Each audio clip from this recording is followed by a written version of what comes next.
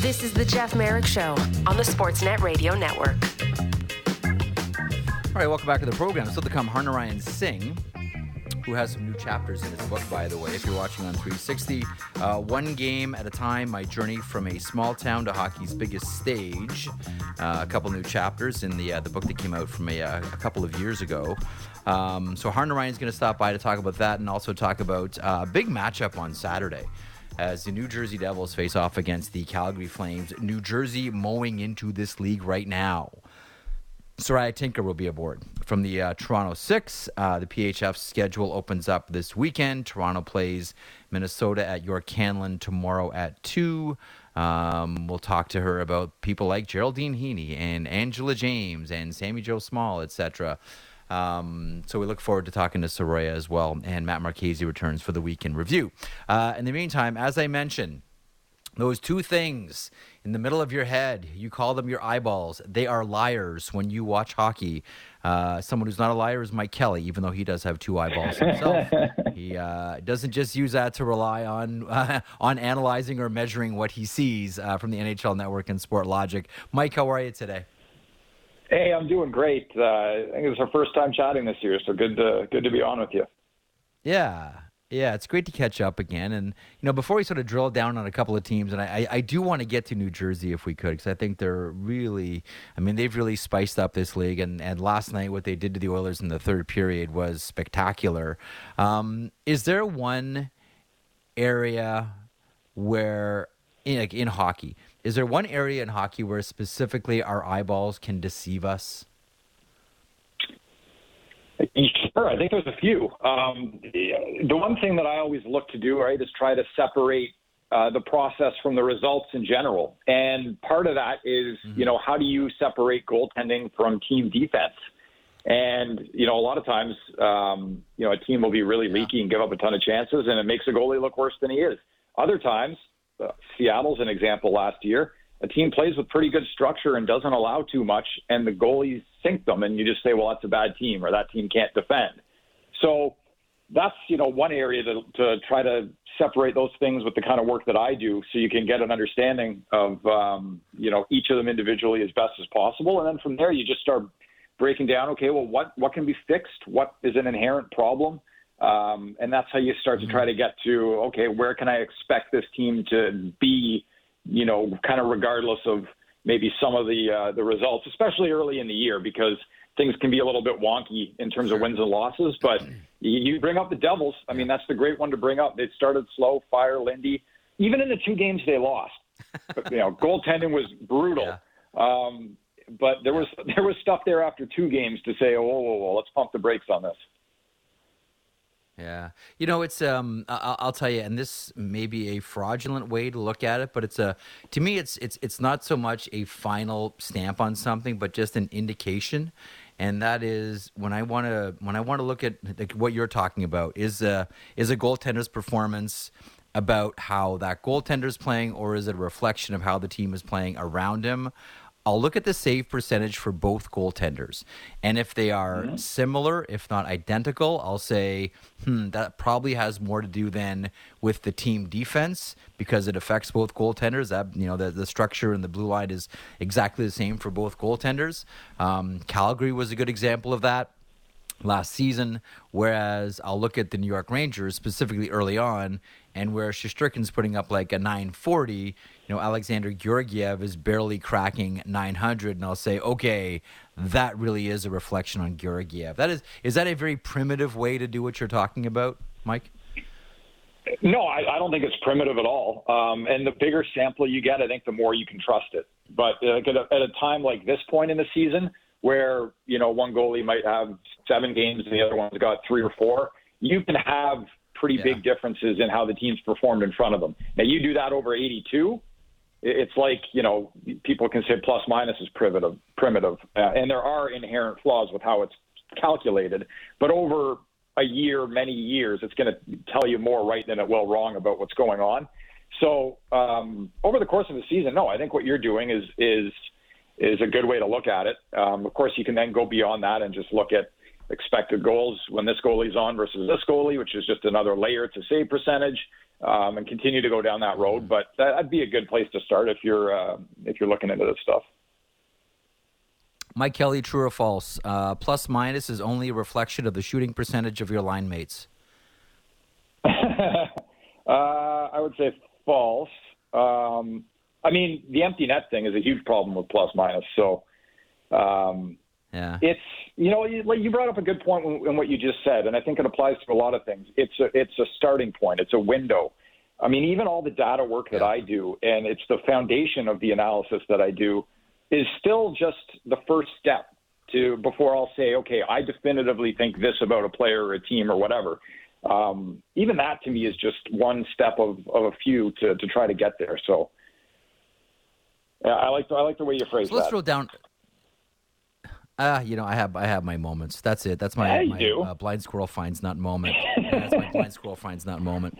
Okay, let me drill down on a couple of teams here. I want to get to Philadelphia and Vancouver, but before that, can I get your thoughts on the New Jersey Devils? Like I've been saying about Nico Hischier. If this guy could just stay healthy, we'd be talking about him with the Selke Trophy year in and year out. I think now, early this season, people are really starting to see it. I think Jesper Bratt is in for an enormous, enormous payday at the end of the season. I think John Marino is having this incredible bounce-back season. He looks fantastic on that blue line. I think people shouldn't sleep on Sharon Govich. What do you see when? I shouldn't say what do you see. How do you measure? There we go. How do you measure what we're seeing? There we go with the New Jersey Devils. Well, again, I look for the process first, and that's going to give you a window into, okay, is this a team really playing well? Are they getting some good results? What's going on here? And I took some heat. So I just got back from the NHL Network this morning. I flew back home, and I was taking some heat even down there when I did power rankings a couple of weeks ago, and the Devils were 2-2, and I put them in my top 5. And a lot of people commenting, "Real, the 2-2, it's New Jersey. You got them in your top 5? Are you kidding me?" I said, "Look, the way this team's playing, if they get adequate goaltending, and that is not insignificant. Like that's a big, big part of how your team's going to do." But they had the worst goaltending in the league by far last season. They get adequate goaltending. The way they are controlling the game offensively and defensively is elite. It is elite, and they're going to start winning. And the goaltending has been better. Vanacek's been good. Mackenzie Blackwood, a bit of an injury last night. You hope he's okay, but he's starting to come around a little bit.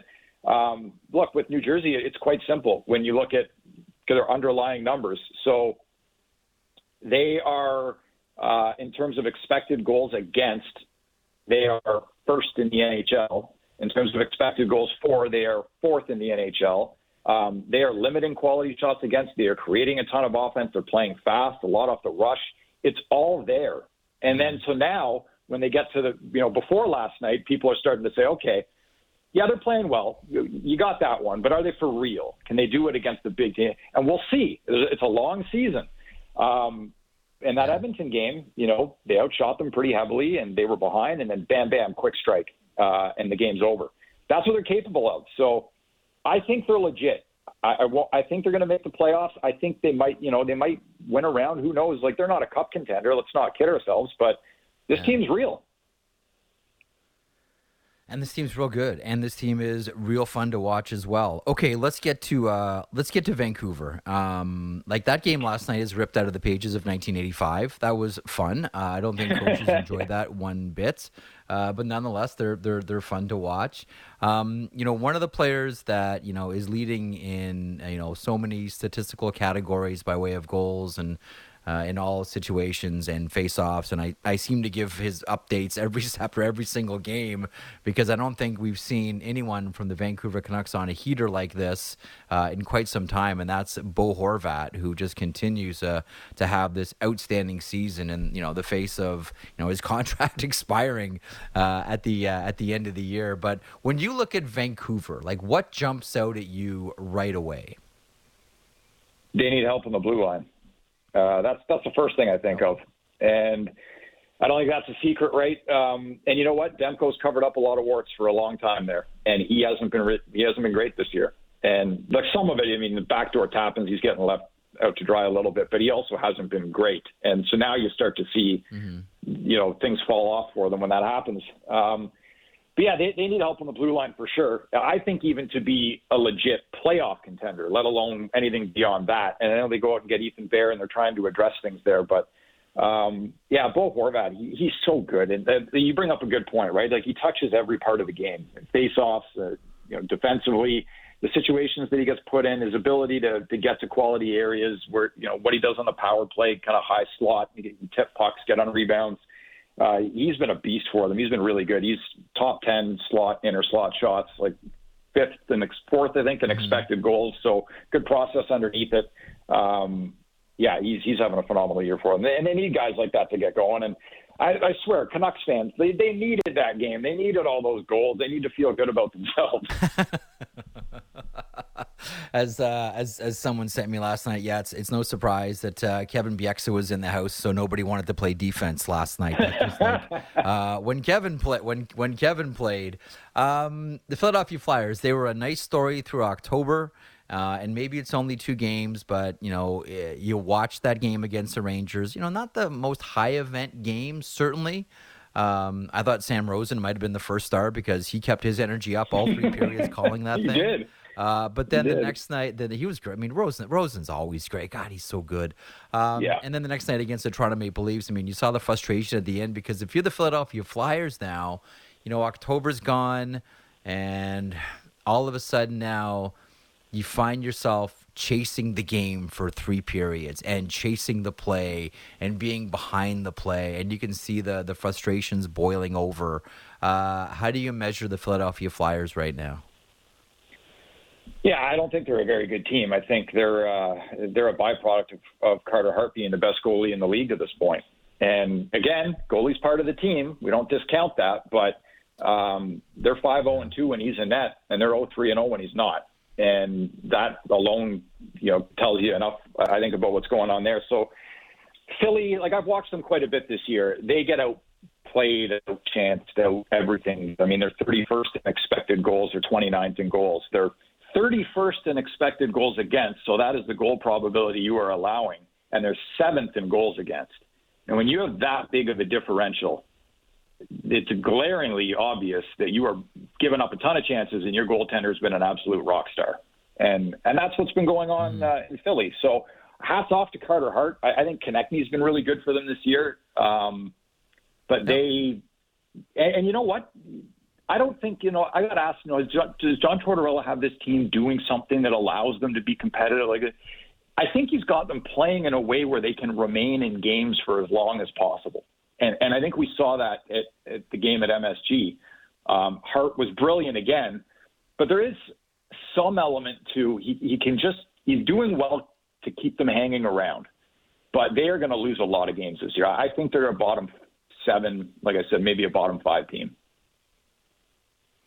When you see a situation like that, my first thought is, okay, let's say that the Philadelphia Flyers, it continues and they bottom out as we all expect the Philadelphia Flyers will. You know who I start to think of right away? That puts a lot of pressure on. Normally people might say, the head coach for the NHL team. I think it puts a lot of pressure on the AHL team. Like if you're Chuck Fletcher, you're Danny Briere, leading the Philadelphia Flyers, and okay, so we're not so great at the NHL level. Where are we looking for some positivity and some good news? It's going to be, it better be Lehigh Valley. It better be that group. That's my first thought always, Mike. It's like when the team on top, is really struggling and there's nothing there and they're falling down. All of a sudden, there's a ton of pressure on the minor league affiliate, the AHL affiliate, to start sending players, to develop players, because the team needs something. Because there's nothing worse than your NHL team having a miserable season and your AHL team also having a miserable season. So there doesn't seem like there's any right now, and there's no future. Yeah, that's a really good way to look at it. An interesting way to look at it, I think. And obviously that's what you're hoping for, right? If you're not going to be competitive and you're going to be near the bottom of the league, as well, let's get a good pick. And this year's draft, as you well know from the work you do, is there's a lot of good talent there, even beyond Connor Bedard. So you got a top 5 pick there. Yeah, you're going to get a good player. But yeah, look, they've signed some contracts there that I think a lot of people kind of said, just where they are now. I mean, the Ristolainen deal to me was, I don't mind him as a player. Like, I know people that kind of do analytics work similar to that I do jump on him a little bit, but if he's a second unit guy and you know, a 5 on a really good team, maybe a 4, I think he's okay, but you're paying him less and you're not giving him the kind of term they did. So, you know, Sanheim gets a big deal. I like Sanheim. That's fine. But, like, where's Philly going to be in 2 years? Like, as you talk about, I don't think they're really close to really flipping the switch here. So, Torch will have to get a lot out of that group. He's going to have to squeeze every drop out of the towel. Let me ask you about one player that I think we're all fascinated by. And I was trying to find, you know, examples through history of players, you know, late in their career that all of a sudden, boom, they pop up and there's this one like magical season. Like it happened to Joe Sakic, who popped up a 100-point season, boom, out of nowhere towards the end. Happened with Gordie Howe in 68 or was it 69? Boom, 103-point season towards the back end of his career with Detroit before the WHA. What are we seeing with Erik Karlsson right now? Like, I know we're only at November 4th here, right? But, like, 3 more points last night. They lose in a shootout to the Florida Panthers, but whatever. Sharks are 3-8-2. That's kind of where we expected the San Jose Sharks to be. But through all of this, you know, Erik Karlsson and his $11.5 million cap hit is all of a sudden having, like, the best start he's ever had in his career. Out of nowhere. Boom. He is. I mean, hey, 10 goals in 13 games. If he scores 60 this year, I think that cap hit's just fine, right? I don't think that's going to happen, but it's been awesome. It's been awesome to watch. And like, I think no matter who you cheer for in terms of being a fan, like you're just happy to see things like that. Because he's had some tough years on and off the ice. And, you know, we interviewed him at the network a couple days ago, and you know, we didn't bring it up, but he started to talk about how, you know, for him, just things are a little quieter in his personal life. And he thinks that, you know, maybe helped him on the ice as well. And, you know, he's had some stuff to deal with, obviously, that's been documented. But at the same time, he mentioned being able to go back to Sweden for the first time in the summer in 5 years. And I have a good friend of mine who lives in the U.S. who's in hockey, and he's Swedish, and he wasn't able to get home through COVID for years. And you don't really think about stuff like that, right? But there's family and good friends and where you grew up that you aren't able to get to and people to see, and all that stuff that affects us, it affects these guys too to some degree, right? It has to. So he's been great this year. And last year he had 35 points in 50 games. I mean, that's not nothing. So, and his skating has looked a lot better, I find, in the last couple of years. He had issues with his ankle, his foot, and all that stuff. But look, I'm rooting for him, right? Like, we can get into, if I ask you who's outperforming their expected goals total the most this year, you probably know the answer. It's Erik Karlsson. He's got 10 goals, and a lot of them on wristers from the point. Like, that's not going to keep going down for him, but I'm just happy. You know what I say? Keep riding it. Let's keep getting those pucks in the back of the net. It's a great story for sure. It really is. Like, I'm with you. Like, I don't cheer for teams. I cheer for individual players. And 2 things on San Jose I absolutely love right now: the uniforms and the performance of Erik Karlsson. It's just fantastic. Listen, man, we're out of time. We could do this all day. Unfortunately, the realities of network airtime here on radio are what they are. Mike, it's always a pleasure, man. You are the best at what you do. Thanks, as always, for sharing your expertise with me here. Well, I really appreciate that. Thanks for having me on, and I love watching you guys during the week, but on Saturday nights too. So keep doing it. Beats working. Thanks, Mike. Mike Kelly from the NHL Network and Sport Logic. Hitting a break, top of the hour break. Harner Ryan Singh on the other side from Hockey Night in Canada also has an updated version of his new national bestseller that I'm holding in my hands here if you're watching on Sportsnet Now or Sportsnet 360. Saroya Tinker from the Toronto Six as well, and Weekend Review with Matt Marchese. Hour 2 is on the horizon. Keep it here. The most opinionated Maple Leaf show out there. Real Kipper and Bourne. Be sure to subscribe and download the show on Apple, Spotify, or wherever you get your podcasts. This is the Jeff Merrick Show on the Sportsnet Radio Network. Welcome back to the program. Welcome to Hour 2. So only a couple of games on the schedule today, and one of them getting underway in an hour. That one in Finland. That is the Global Series. Excuse me. The Colorado Avalanche facing off against the Columbus Blue Jackets. That's on Sportsnet. Also on Sportsnet tonight, 7 o'clock Eastern, it is the Buffalo Sabres and the Carolina Hurricanes. The Hurricanes, who most recently just followed the Buffalo Sabres through their western road trip, whether it's Edmonton, Calgary, Seattle, Vancouver. I think talking to someone in the Hurricanes organization recently, and they were saying to me, "Yeah, you know what? Buffalo got all the backups, and we got all the starters." Anyway, those two teams face off later on this evening. Tomorrow on Hockey Night in Canada, one of the games that we have circled is a big one. It is the New Jersey Devils and the Calgary Flames. This one on Sportsnet 1 and City TV. Greg Millen, Ryan Leslie, and my next guest, Harnarayan Singh, handling the affairs in this one. Harnarayan, how are you today? I'm well, and yourself, Jeff? I'm doing very well, thanks, my friend. And I'm holding up in front of me the latest updated edition of One Game at a Time, my journey from a small town to hockey's biggest stage, available now. I know there's a couple of new chapters in this one as well, but my first question for you about this book is, how old, or should I say, how young are you in this picture on the cover? Probably around 6 or 7 years old. I mean, I always wanted to be doing this as a hockey commentator. My parents were gracious enough, even though they, people just thought it was cute. My dream when I was a youngster, a small town boy, Brooks, Alberta, wearing the turban and different from everybody in the town. But they bought me a toy microphone, and that's where I lived out my dreams. I was not only calling hockey games play-by-play wise, but I was hosting the NHL awards, trying to be Ron McLean at that time too. So, yeah, it's a fun picture. It's popular, awesome. And we've got a fresh look for the updated book that's out this week. Yeah, give us the nickel and dime tour. What is the new material that you have included in this one? I just got my copy of it yesterday, and as you can see here, I haven't yet cracked the spine, but that'll be solved later on tonight. Yeah, so the hardcover came out in the height of the pandemic 2 years ago in 2020, and malls were closed at the time. But I've been so fortunate. The pandemic has been really tough on a lot of people in the world.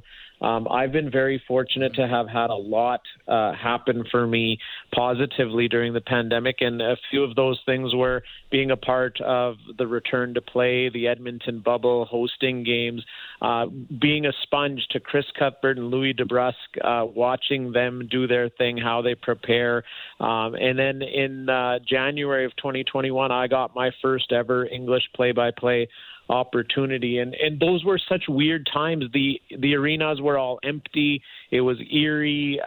It's like those playoff games and the return to play. It was like you felt bad because there were such intense games, and it seemed like they were being played for just the three of us that were in the stands, right? And it was an interesting time, and then just being able to transition onto the English side and all of the unique challenges and the fun times that were involved and all that. There's some cool stories. My very first game in Edmonton, Vancouver at Edmonton, and Kelly Rudy was driving up in a snowstorm because this was the first ever game where we had COVID testing and no one else could get into the arena except I somehow snuck in because the hotel was attached to the arena, and I was like the only person there and looking around, and it was my first ever game, and how we kind of barely got to air that day, and just all sorts of different things that have happened since then. So a lot of fun and interesting stories, the Olympics being one of them, and being able to host Canada's hockey coverage with CBC. And so there's a lot of updated material in this one. How much of a challenge is it? Because I don't think anybody could notice hearing your call at all. But how challenging was it calling games where you didn't have a crowd to play off? Like I've mentioned about you a number of times, Harnarayan. Like the one thing that really jumps out at me is the way you call a game is almost as if you're singing.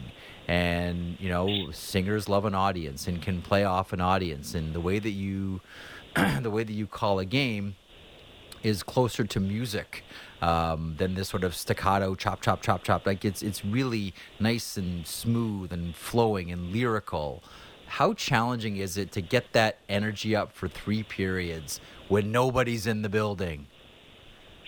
Yeah, it's not easy, and I would say it's a night and day difference for the players and us broadcasters. The only benefit to not having fans in the building would be to not have to stand in a line to go to the bathroom in the intermission. But I'll take having to do that any game because 20,000 people in the arena. It's just the energy, and especially in the playoffs. I mean, I had the amazing fortune of calling 3 rounds last season into the conference finals and seeing the crowds, whether it was Edmonton, LA. Well, I almost, even despite that I have the layers of the turban over my ears, I thought I was going to lose my hearing in Edmonton. And we've got such a cool vantage point from there because we're just at the top of the lower bowl.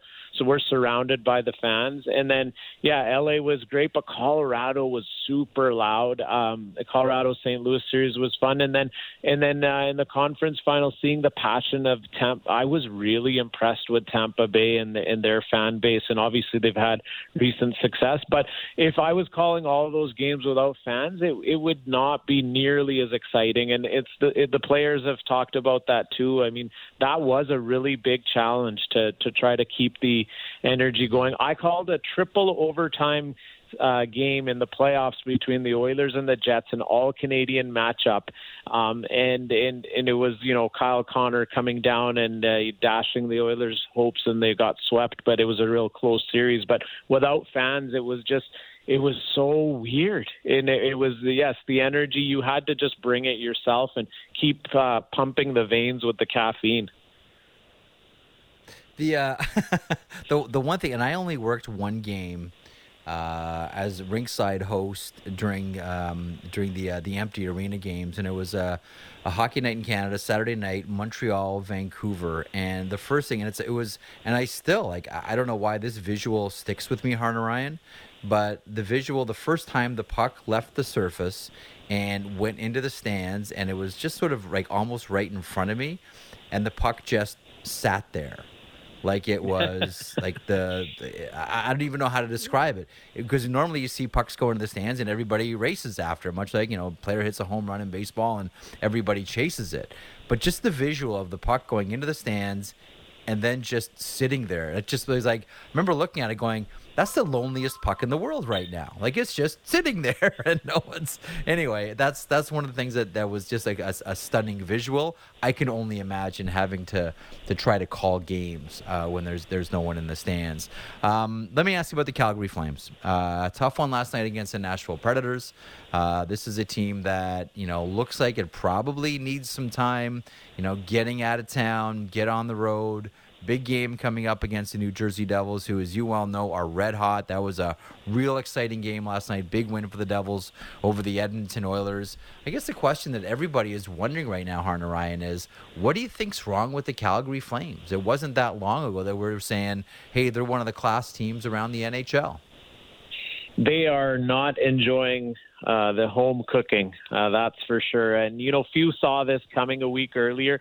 They started off the season really strong, wins against Colorado, defending Cup champs. Then Edmonton was next, the team that took them out of the playoffs, then Vegas, right? So they were were kind of teams that they got up and ready for. Calgary had 5 wins through their first 6 games. It was the best start through 6 games in their franchise history. They've now lost 3 in a row and 4 of their last 5. So they're on this epic season-long 8-game homestand, but it's worse than that because the first 9 of 10 games have all been in Alberta. Their only road trip has been up the QE2, the highway to Edmonton. And when you are a team with a lot of new faces, but new important faces, and we all know it's been covered so much in terms of the departure of Gaudreau and Tkachuk, so you bring in Huberdeau and Weegar and Gaudry, and so when you have new players, going on the road is the time to bond. They need a road trip badly to get away from the scrutiny, to have less distractions, to bond as a team. They have a lack of energy. They have slow starts to games, but it's going to take time. I'm not too worried about the team in the long run. Some adversity early on, it's not necessarily a bad thing. But there is a transition phase, and it's going to take a bit of time. Huberdeau and Weegar, they're used to playing a more run-and-gun style in Florida, and with Terrell Sutter, it's not that way. It's more about structure and defense. They're also switching from a zone defense style to man, and Huberdeau started off the first several games on a line with Lindholm and Toffoli. They didn't even have a 5-on-5 goal. You know what, Jeff? The power play was saving the Flames earlier on, and they're undefeated when they score a power play goal. They've lost every game where they haven't scored one. And then came Sutter's comments about Huberdeau needing to speed up his game. And all of a sudden there's a magnifying glass on him. And meanwhile, the comparison that Gaudry has been, it's such a seamless transition. He's been better than anticipated. He leads the team in goals and points. But I feel for Lindholm the most because the impact of Tkachuk and Gaudreau's departure to Elias Lindholm, I mean, just imagine you had the best season of your career. It was arguably the best season that a trio of Flames players ever had in franchise history, where all of the line mates had 40 or more goals.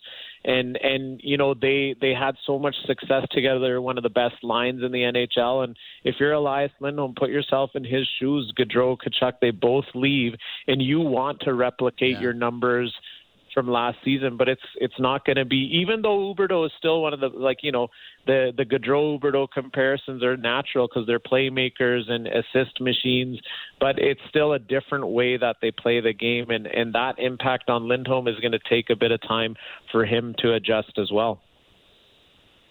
The one player that I have one very specific, I shouldn't say issue, maybe concern about, and we saw this most recently the last time the two teams met, Saturday night, Hockey Night in Canada, Edmonton Oilers, Calgary Flames, and through two periods, Jacob Markstrom was excellent. And we all know that the kryptonite for Jacob Markstrom has seemed to be, and we saw this in the playoffs last season, the Edmonton Oilers.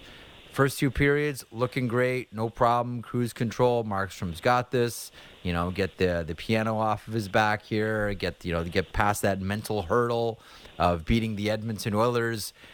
And then the third period happened, Harner Ryan. And then it was, you just kept, as they go in on him, you just can't help but feeling bad for Jacob Markstrom. Do you have a thought on the Calgary Flames' number one netminder here? Yeah, I think he's the type of goalie who likes to play as many games as possible, and this really awkward start to the season schedule-wise, where the Flames just recently even had a time where they played only 2 games in a stretch of 9 days, and I think that's been tough on the entire team, but Markstrom especially. I mean, he had 63 starts last season, and that was third in the NHL, only behind Saros and Hellebuck. And Sutter made comments all of a sudden because Dan Vladar, the backup, had a pretty good season last season as well, but he had a great training camp and preseason, and Sutter said we want to get Vladar playing once a week, which means there's 26 weeks, and so Markstrom's hearing all of that. And then the schedule is so slow, so he hasn't been able to get into a rhythm, and he was allowing the first shot on goal in 3 of the first several games. But I think as the season has gone on, he's continued to get better. But that question mark about the Oilers, you're so right. And you have to feel for a guy like him, the type of goal that went in, that sharp angle shot from McDavid. Markstrom's coming from behind his own net, not able to get set. And then all of a sudden it's in a Canadian market, it becomes the talking point, right? It's a firestorm of what's going on. And despite him being he was a Vezina Trophy candidate last season, and despite him being so good, when it mattered the most, he wasn't able to get the job done. But the big part of that is no Chris Tanev, right? And that's something that the Flames and Brad Treliving are going to have to think about. When Chris Tanev is not in the lineup, this is a different team. They almost play differently. They almost play a little more tentatively. We saw that last night too. Tanev wasn't in against Nashville. And, who would have thought that the departure of – everyone's talked about the departure of Gaudreau and Tkachuk, but Eric Goodbranson had a good run with the Calgary Flames, and he had an impact on the Flames blue line, that pairing with Zadorov, two big guys on the third pairing, a steady presence. And Goodbranson's departure has changed the look of the Flames defense too. So Treliving has come out publicly saying that he's looking for another winger. And that's something we'll have to keep an eye on, because obviously the Flames haven't been able to get the chemistry going with all of their forwards either, except for, you could argue, the second and the fourth line, the Gaudry line, and then the Lucic line. Lucic has been a wrecking ball out there. He is actually looking faster this season than previous seasons. But I think they're going to have to take a look at the blue line for depth too, because if a player like Tanev goes out, it's just something they're having a tough time to figure out. Treliving has been consistent with that. Like you're bang on, and Treliving has been consistent with that for a while now, that they're still looking for one more forward. Harner Ryan, very much looking forward to tomorrow night's matchup. The red-hot New Jersey Devils facing off the team that can't get out of town soon enough, Calgary Flames. We'll be listening, we'll be watching, and we'll be reading one game at a time, the updated version, My Journey from Small Town to Hockey's Biggest Stage, forward by Ron McLean. Harner Ryan Singh has been my guest. If you're watching on Sportsnet 360, that's the cover of the book. That was Harner Ryan then, and on the other side, this is Harner Ryan, the professional now. I love it. It's one of my favorite reads. I encourage everybody to pick this one up. Always good catching up, my friend. You be well. Thanks for having me. Harner Ryan Singh from Hockey Night in Canada. So that sets up part of what Hockey Night in Canada is going to be this weekend. And there's a number of intriguing games. Early, there's the Bruins and the Maple Leafs, the Golden Knights and the Canadiens, the Flyers and the Senators. Just mentioned with Harner Ryan, the Devils and the Calgary Flames, the Preds and the Canucks as well. Hockey Central, your pregame program, gets underway 6:30 Eastern, as always, with your host, Ron McLean. This is a big weekend, not just for Hockey Night in Canada and the NHL, but a big weekend for the Premier Hockey Federation, the PHF. Opening weekend kicks off tomorrow. In Toronto, the Six will play Minnesota at York Canlan. That gets underway at 2 o'clock. Soraya Tinker joins me now from the Toronto Six. Soraya, how are you today? Thanks so much for doing this. Good. How are you? Thank you so much for having me on. It's my pleasure. There's a whole lot to get into with you. First of all, setting up for the first weekend of the season. I know it's, whether it's, you're playing Timbits hockey or you're playing, junior hockey or NHL or PHF or a beer league, wherever. First weekend is always special. First games are always special. What do you do to get ready for the first weekend? Yeah, I think getting ready for the first weekend involves getting to know my teammates better. So, I think over the past couple of weeks with training camp, really making an effort to get to know my new teammates that have come in and get to know my teammates that played on the team last year a little bit better, just to make sure we have that team chemistry going in. So I always look to have that connection with my teammates leading up to the first weekend, as it's always exciting, as you mentioned. This is a big season for the PHF. Like, this is a season now where there are even more so than ever. Like, financially, it's a big season, as you all know, for the PHF. But also, the presence of, Casey Bellamy and Brianna Decker. And listen, Mel Davidson has been around for a while as well. Sammy Joe Small comes in with the Toronto's. Like, this is now a league that has people of real weight and gravity around the women's game that is now populating the PHF. How much does that, trickle down to the players? Like, how much does that trickle down to you? Like, oh, wow, Bellamy's here, Decker's here. Like, oh, there's Mel Davidson. Like, how much does that trickle down into the dressing rooms? Yeah, I think it definitely trickles down to us. We're definitely looking forward to seeing what these leaders of our game can bring to our league. And we're so excited that they're helping us push the game forward. So, in the dressing room, it's conversations of, worried about what they think of us. We're hoping that they think that we're just as good as they are or worse. So, in that sense, I think we're excited to learn from them and develop that professionalism in our league with players with big names like such. New team in Montreal, so now it is a 7-team league. This one was one of, I'll just be blunt, this was one of the worst kept secrets over the last few years that, the PHF's going to expand into Montreal. We were all just kind of saying, all looking at our watches, Soraya, and saying, is it going to be this season? It was the worst kept secret in all of hockey that the PHF was going to expand into Montreal. Your thoughts on this league now expanding by one into La Belle Provence? Yeah, I think that's, it obviously wasn't a well-kept secret, but at the same time, what better place than to have an expansion team? So we know that we're going to have that fan base in Montreal, especially for the women's game. And I think it's going to be great for our league as we continue to expand. And, we get to play against more teams, more players get to come in and try out our league and prove that they're professional level players. So I think that's exactly what we're doing with our expansion with Montreal, and I can't wait to play them and beat them. Actually, let me ask you about yourself personally. I got a couple of questions, even going all the way back to high school, because you're from Oshawa. Before we get there, I want to ask you about something as significant, and this really is significant. How did your Sherwood sponsorship come together? Because that's a big one. Yeah, of course. Sherwood was the first ever stick that I used, so that was a big connection in that sense. But at the same time, my parents actually met at Canadian Tire here in Oshawa, so they both worked there as their high school jobs and have been together ever since. So that's a funny Canadian Tire connection there. But honestly, my relationship with Sherwood just grew to the point where it just made sense. I've always used the Sherwood stick. I always tell people that my dad made me use a wooden stick for as long as he possibly could.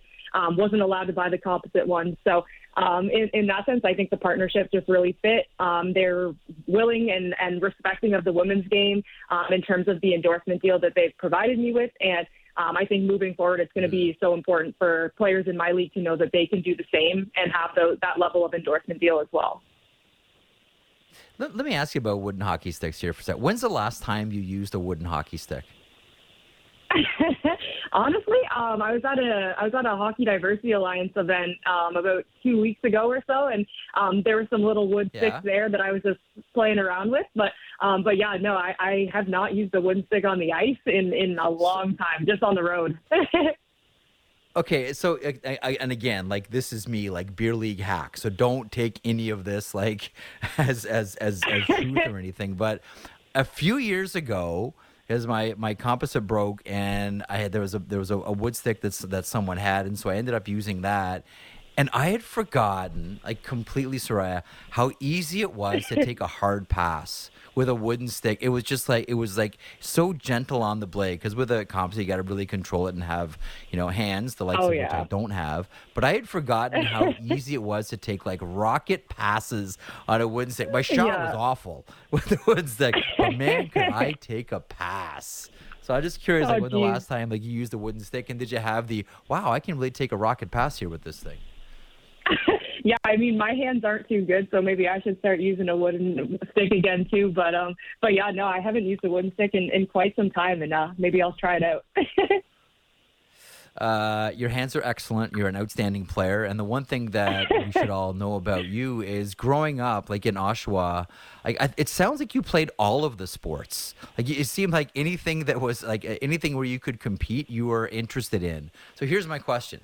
If it wasn't going to be hockey for you, which sport was it going to be? Because it was going to be a sport. It was definitely, going to be soccer or basketball. I definitely played high level both, but I really enjoyed soccer. And actually, when I was at Yale, I thought about quitting the hockey team and joining the soccer team, as both my best friends were on the soccer team at Yale. And I was thinking about having my senior year as a soccer player, but that didn't go through. So I stuck with hockey. And we're all better for it. On behalf of hockey, we thank you. Black Girl Hockey Club, I want to talk about that as well. You're the executive director. It's an official not-for-profit as well, and this is a big season with a big launch coming up at Scotiabank Pond in the immediate future. What can you tell us? Yeah, for sure. So with Black Girl Hockey Club, we initially started as a California-based nonprofit, but we had so much interest from our Canadian companies, obviously with hockey being Canada's game. So we figured, why not bring it north of the border? So we're officially a nonprofit up here now. We're launching November 12th at Scotiabank Pond from 2 to 4. And we're really excited to get our programs running. We've got a scholarship financial aid program, our community events, which will be partnered with NHL teams, a mental health and wellness program, and then my Soraya Strong mentorship program will also run out of Black Girl Hockey Club. So we're really looking forward to supporting our girls up here. Where can people find more information on this? Yeah, so they can go to blackgirlhockeyclubca.org or my website, sorayastrong.com, to find out more information about us. Excellent. Want to ask you in the couple of minutes that I have left with you, I'm joined here by Soraya Tinker of the Toronto Six of the PHF. It's opening weekend for the Premier Hockey Federation, and this is a league now with certainly an influx of money for the athletes and an influx of talent and a lot of, there's one new team, as we mentioned, with Montreal, and some players coming over from the PWHPA, and one that I think really grabbed a lot of people's attention, maybe specifically considering it's not a 1-year contract, but a 2-year contract. And that's Lauren Gable, who comes over as, a real young, future superstar. Talk about hands. I mean, she's a tremendous scorer. When you start to see the Lauren Gables coming over from the PWHPA, like, Soraya, what goes through your mind? Because you've seen a lot in hockey, and you've seen a lot in the PHF. Yeah, I mean, for me, it's exciting. I want to see another level of play. I want to compete against the best girls in the world, in our country. And when Lauren Gable and players like such come over to our league, that's exactly what we get. So I think that's exactly what we want to see. We want to see all of the best players in our one North American league. And, I mean, I played against Gable in college. And I mean, I'm super excited to play against her. I'm not too excited about those hands, definitely not. But at the same time, it's important for players like her to come and play in our league and whatnot. So we're excited. It's a challenge, and we're moving forward with a whole nother level of play this year.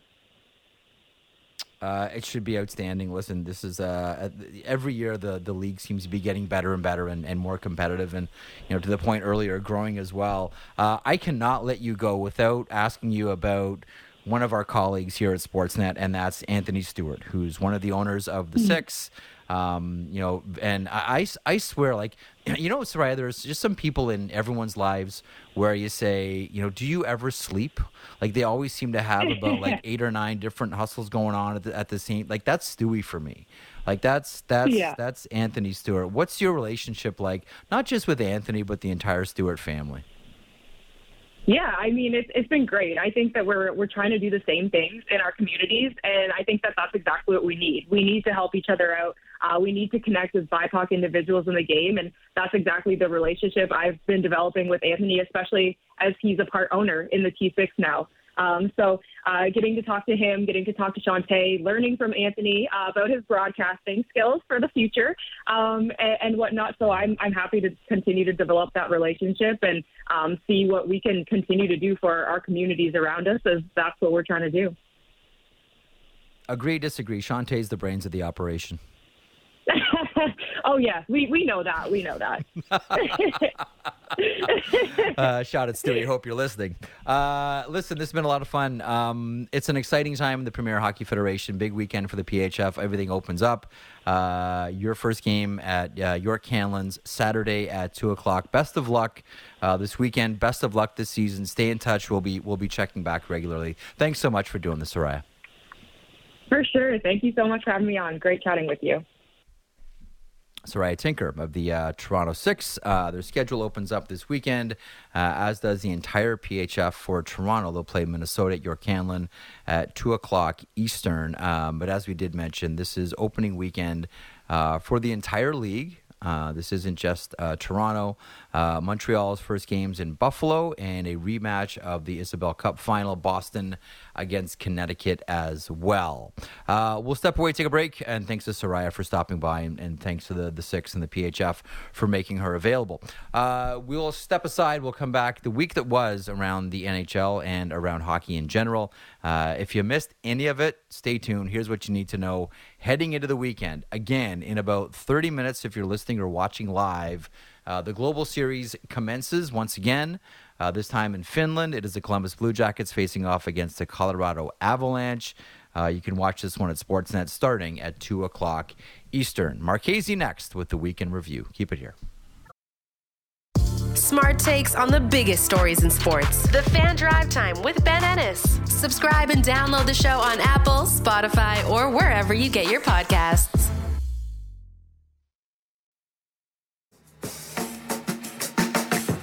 This is the Jeff Merrick Show on the Sportsnet Radio Network.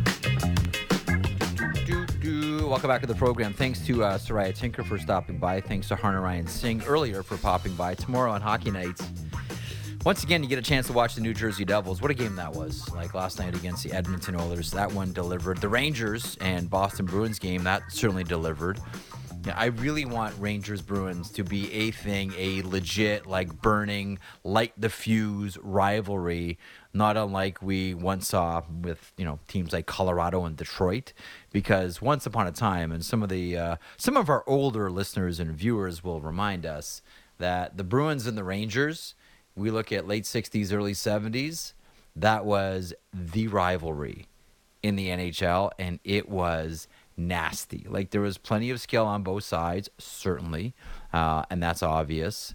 The Rangers, as Elliot has mentioned before, probably should have won a Stanley Cup somewhere in there. They were that good, but that rivalry was vicious. That rivalry was insane to the point where, and again, this is an ongoing chapter in my never-ending book of when there was respect in the game. Bill Jennings, yes, of the Jennings Trophy. Bill Jennings, who was the president of the New York Rangers, once put a bounty on Ted Green of the Boston Bruins' head. Think about that for a second. Not player to player, not coach to player. No.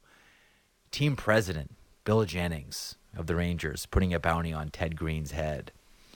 This is when there was respect in the game. Anyway, underlying the point that the Rangers and the Bruins used to be the rivalry in the NHL, and let's cross our fingers we get back to what that was. And yesterday's Rangers-Bruins game, big one for the Bruins, big win, big hits, big scraps, big all of it. Let's hope that these two teams can stay at this elite level and we can really see what happens here. And, cross your fingers. What builds rivalries? Playoffs. Let's get these two matching up. Joined now by Maddie Marchese, Weekend Review Time. Your makeup's all done now. Your feathers are all looking good. You ready for some more TV action here, Maddie? I mean, I think my hair is a little off, but it's okay. We'll get through it. The only thing I could think of when you're talking about your hair's getting a little gray. You think? You think, Jeff? Yep. Well, I'm not going to make a comment about my wife or my daughter. We'll keep it at that. The only thing I could think of when you said bounty and another movie reference, Joe McGrath, right, Jeffrey? Favorite one, yeah. You can't put a bounty on a man's head. I just did. Click. That was, by the way, that character. Doug McClain played for that guy. That guy's name's John Mitchell, who ran the Johnstown Jets. Okay, that is a real, actual person that Strother Martin character was based on. It was John Mitchell from the Johnstown Jets. He was the guy. I love the when he tries to bail the Hansons out of jail and he says, "Here is a Chiefs keychain." That's how he tries to sell the cops on getting them out when they're trying to get bail. Here's a memento. No, the best line from that scene is, "We just like to see the bail set a little more reasonably." Just trying to squeeze the beaver on the nickel till it squeals. Just cheap out on everything. Every piece of garbage that comes on the market, Joe, you got to buy it. All right. We could do this all show and nobody would find it interesting. I know. So let's move along. Alex Ovechkin ties Gordie Howe for the most goals with one team, 786, as he continues on to try and catch Wayne Gretzky. I mean, when we look at Alex Ovechkin, we know the signature one-timer goal, and I feel like if he doesn't break records with that one, it's going to be almost disappointing. But to watch Alex Ovechkin and see where he's kind of evolved to that guy who was, very, I don't want to say he was reckless, but he was certainly a physically dominant force early in his career, and he's evolved to a point where he doesn't necessarily have to play like that, and it's really helped him, stay in the game as long as he has and really put up numbers that are, legendary. This might be my tiny, tiny hockey brain. But you know what I thought of a while ago? What's that? Is there a coach? So when Ovechkin breaks this record, and we're all sort of the same mind that provided he stays healthy, and Washington can find a center for him. Holy smokes, they're dropping like flies. And Washington can find a center for him. When he breaks this record, whether it's the shot from the OV spot or wherever it is, whatever the play is, and the mass celebration will begin, is there a coach in the NHL that will call for an offside review? or do you just let it slide? Even if you think it's offside, you just go like, I don't want to wreck the moment. I can't wreck the moment. Is there a coach out there that would say, oh, congratulations, what a great moment for the game, but first we're going to the iPads? Yes. And you know why? Because they're trying to win. They're trying to win. Because they're trying to win. Yeah, I know. And they don't want to be the team that he just broke or set the record with. I get that.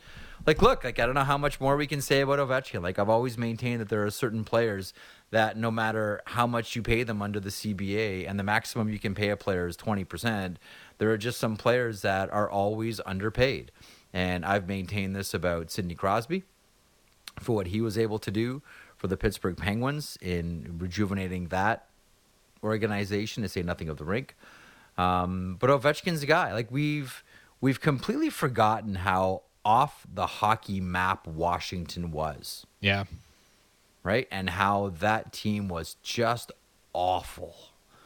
And how there was nothing there. And Ovechkin changed the whole thing. And everybody got rich. Now, including Alex Ovechkin, make no mistake. No one's having any tag days here for Alex Ovechkin.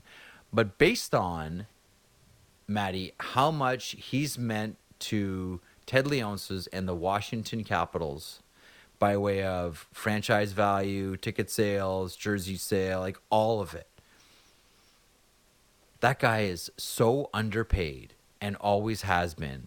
It's criminal. There are some players you can always make arguments for. This guy should get the max under the cap, and that's 20%. We haven't seen a player get that yet, or even ask for that. But isn't Ovechkin one of those guys where you could say, yeah, you know what?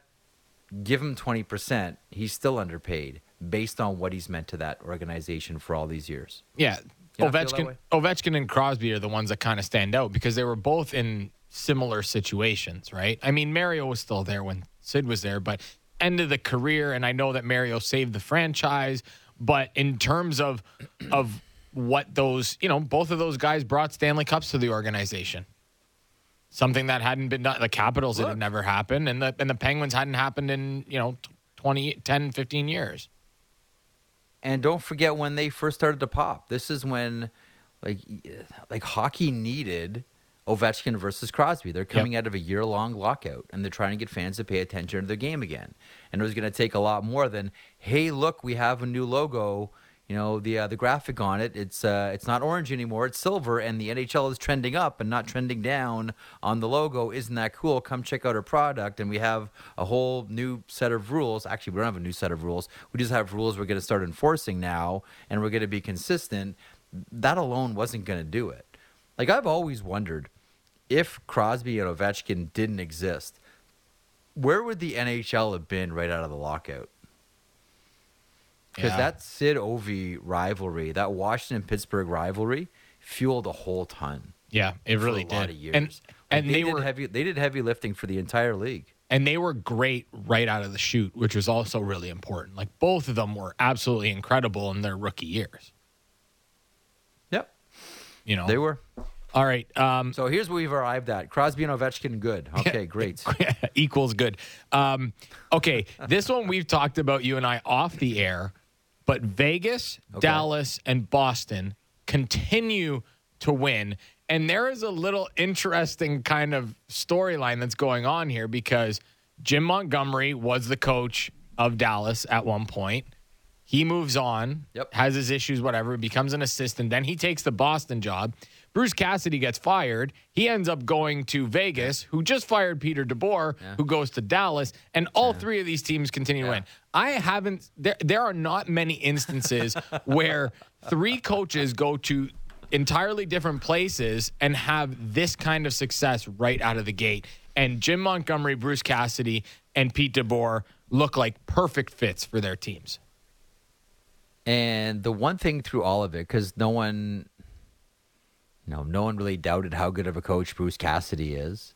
Nobody doubted how good of a coach Peter DeBoer is. But I think people forgot how good of a coach, because of how it ended in Dallas, how good of a coach Jim Montgomery is and how sought after Jim Montgomery was around the NHL. Like, did you think for 1 second when he was an assistant coach last year that he wasn't going to be an NHL coach this season? No chance. Like, first of all, I'm really glad that he cleaned up his entire life and everything with his family and all of it. That's always front and center. But just from a hockey point of view, he was always talked about as one of the next great coaches in the game before everything exploded in Dallas. And we're seeing that now. Like, Elliot brought up a really good point on the podcast. I think it was yesterday's pod, the one that just came out today.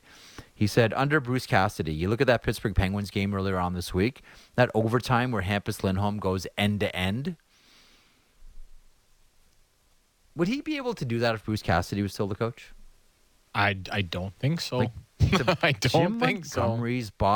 Jim Montgomery's Boston Bruins are laying waste to the NHL. Now, so are Bruce Cassidy's Vegas Golden Knights. They've been outstanding. Although yesterday, good on the Ottawa Senators for almost coming back in that game.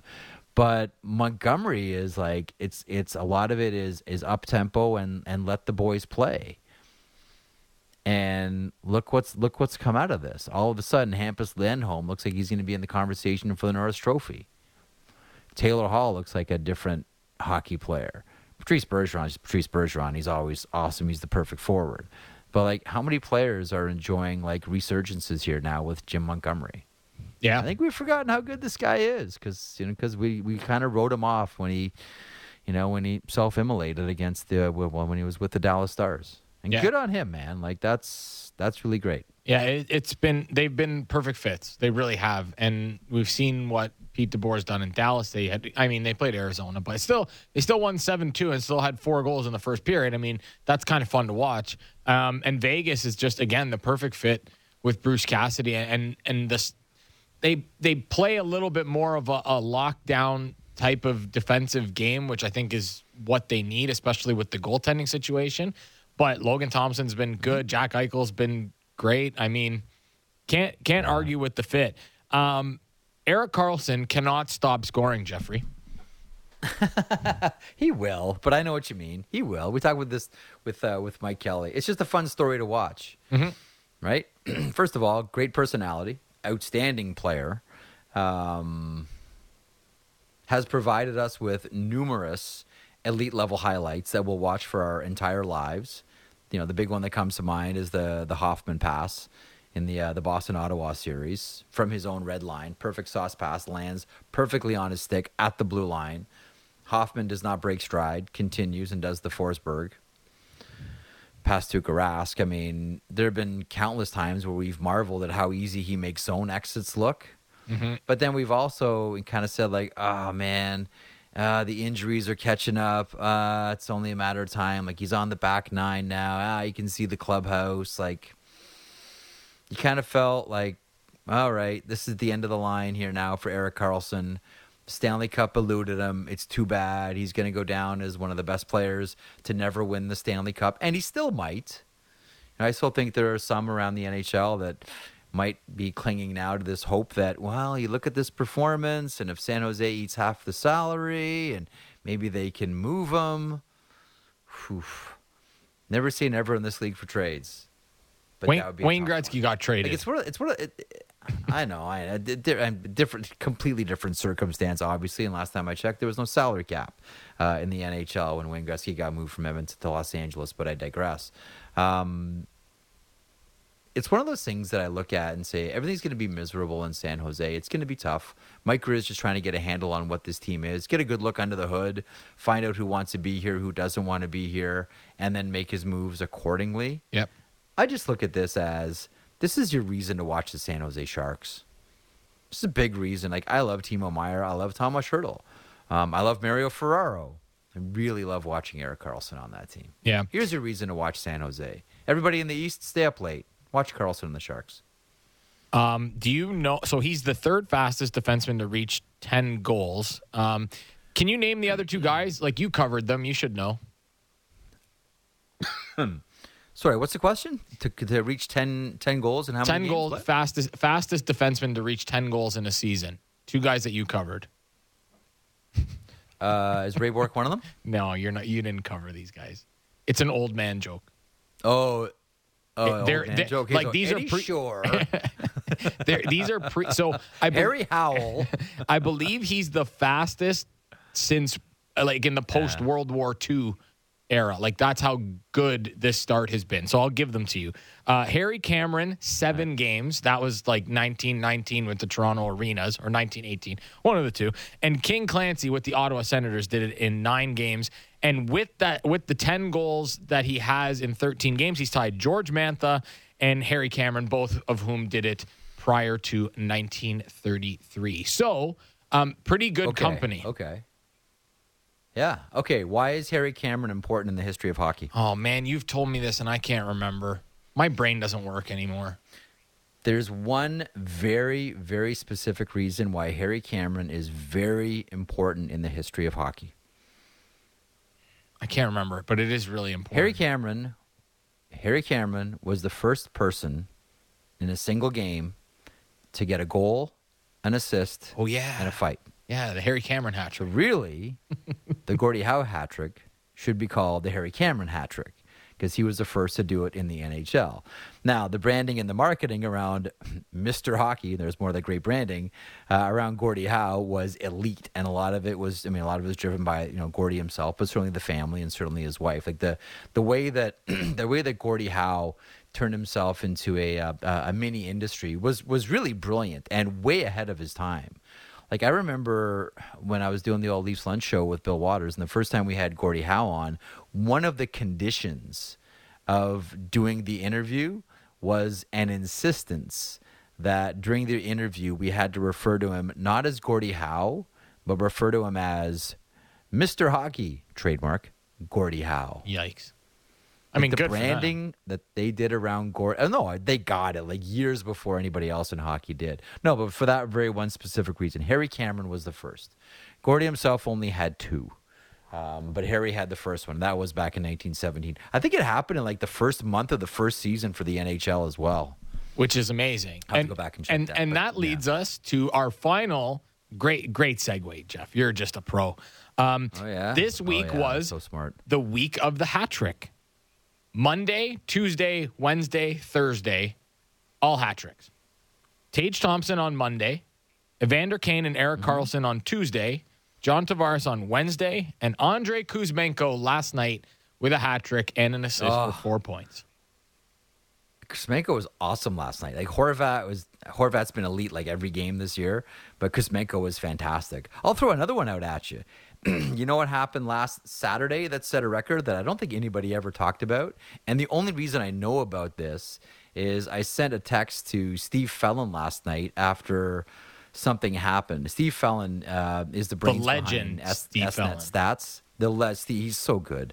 Fellon's awesome. I love this guy. So there were 3 disallowed goals. 3 overturned goals last night, right? And I sent Fellon a note. I'm like, hey, what's the record? And he's kind of like, okay, give me a couple minutes. Like, whenever Fellon says, like, give me a couple minutes, this, it's going to be good. Last Saturday, there were 6. Wow. Which is the NHL record. Very quietly. It's come and gone. 6 overturned. Anyhow, that's the minutia that this program loves.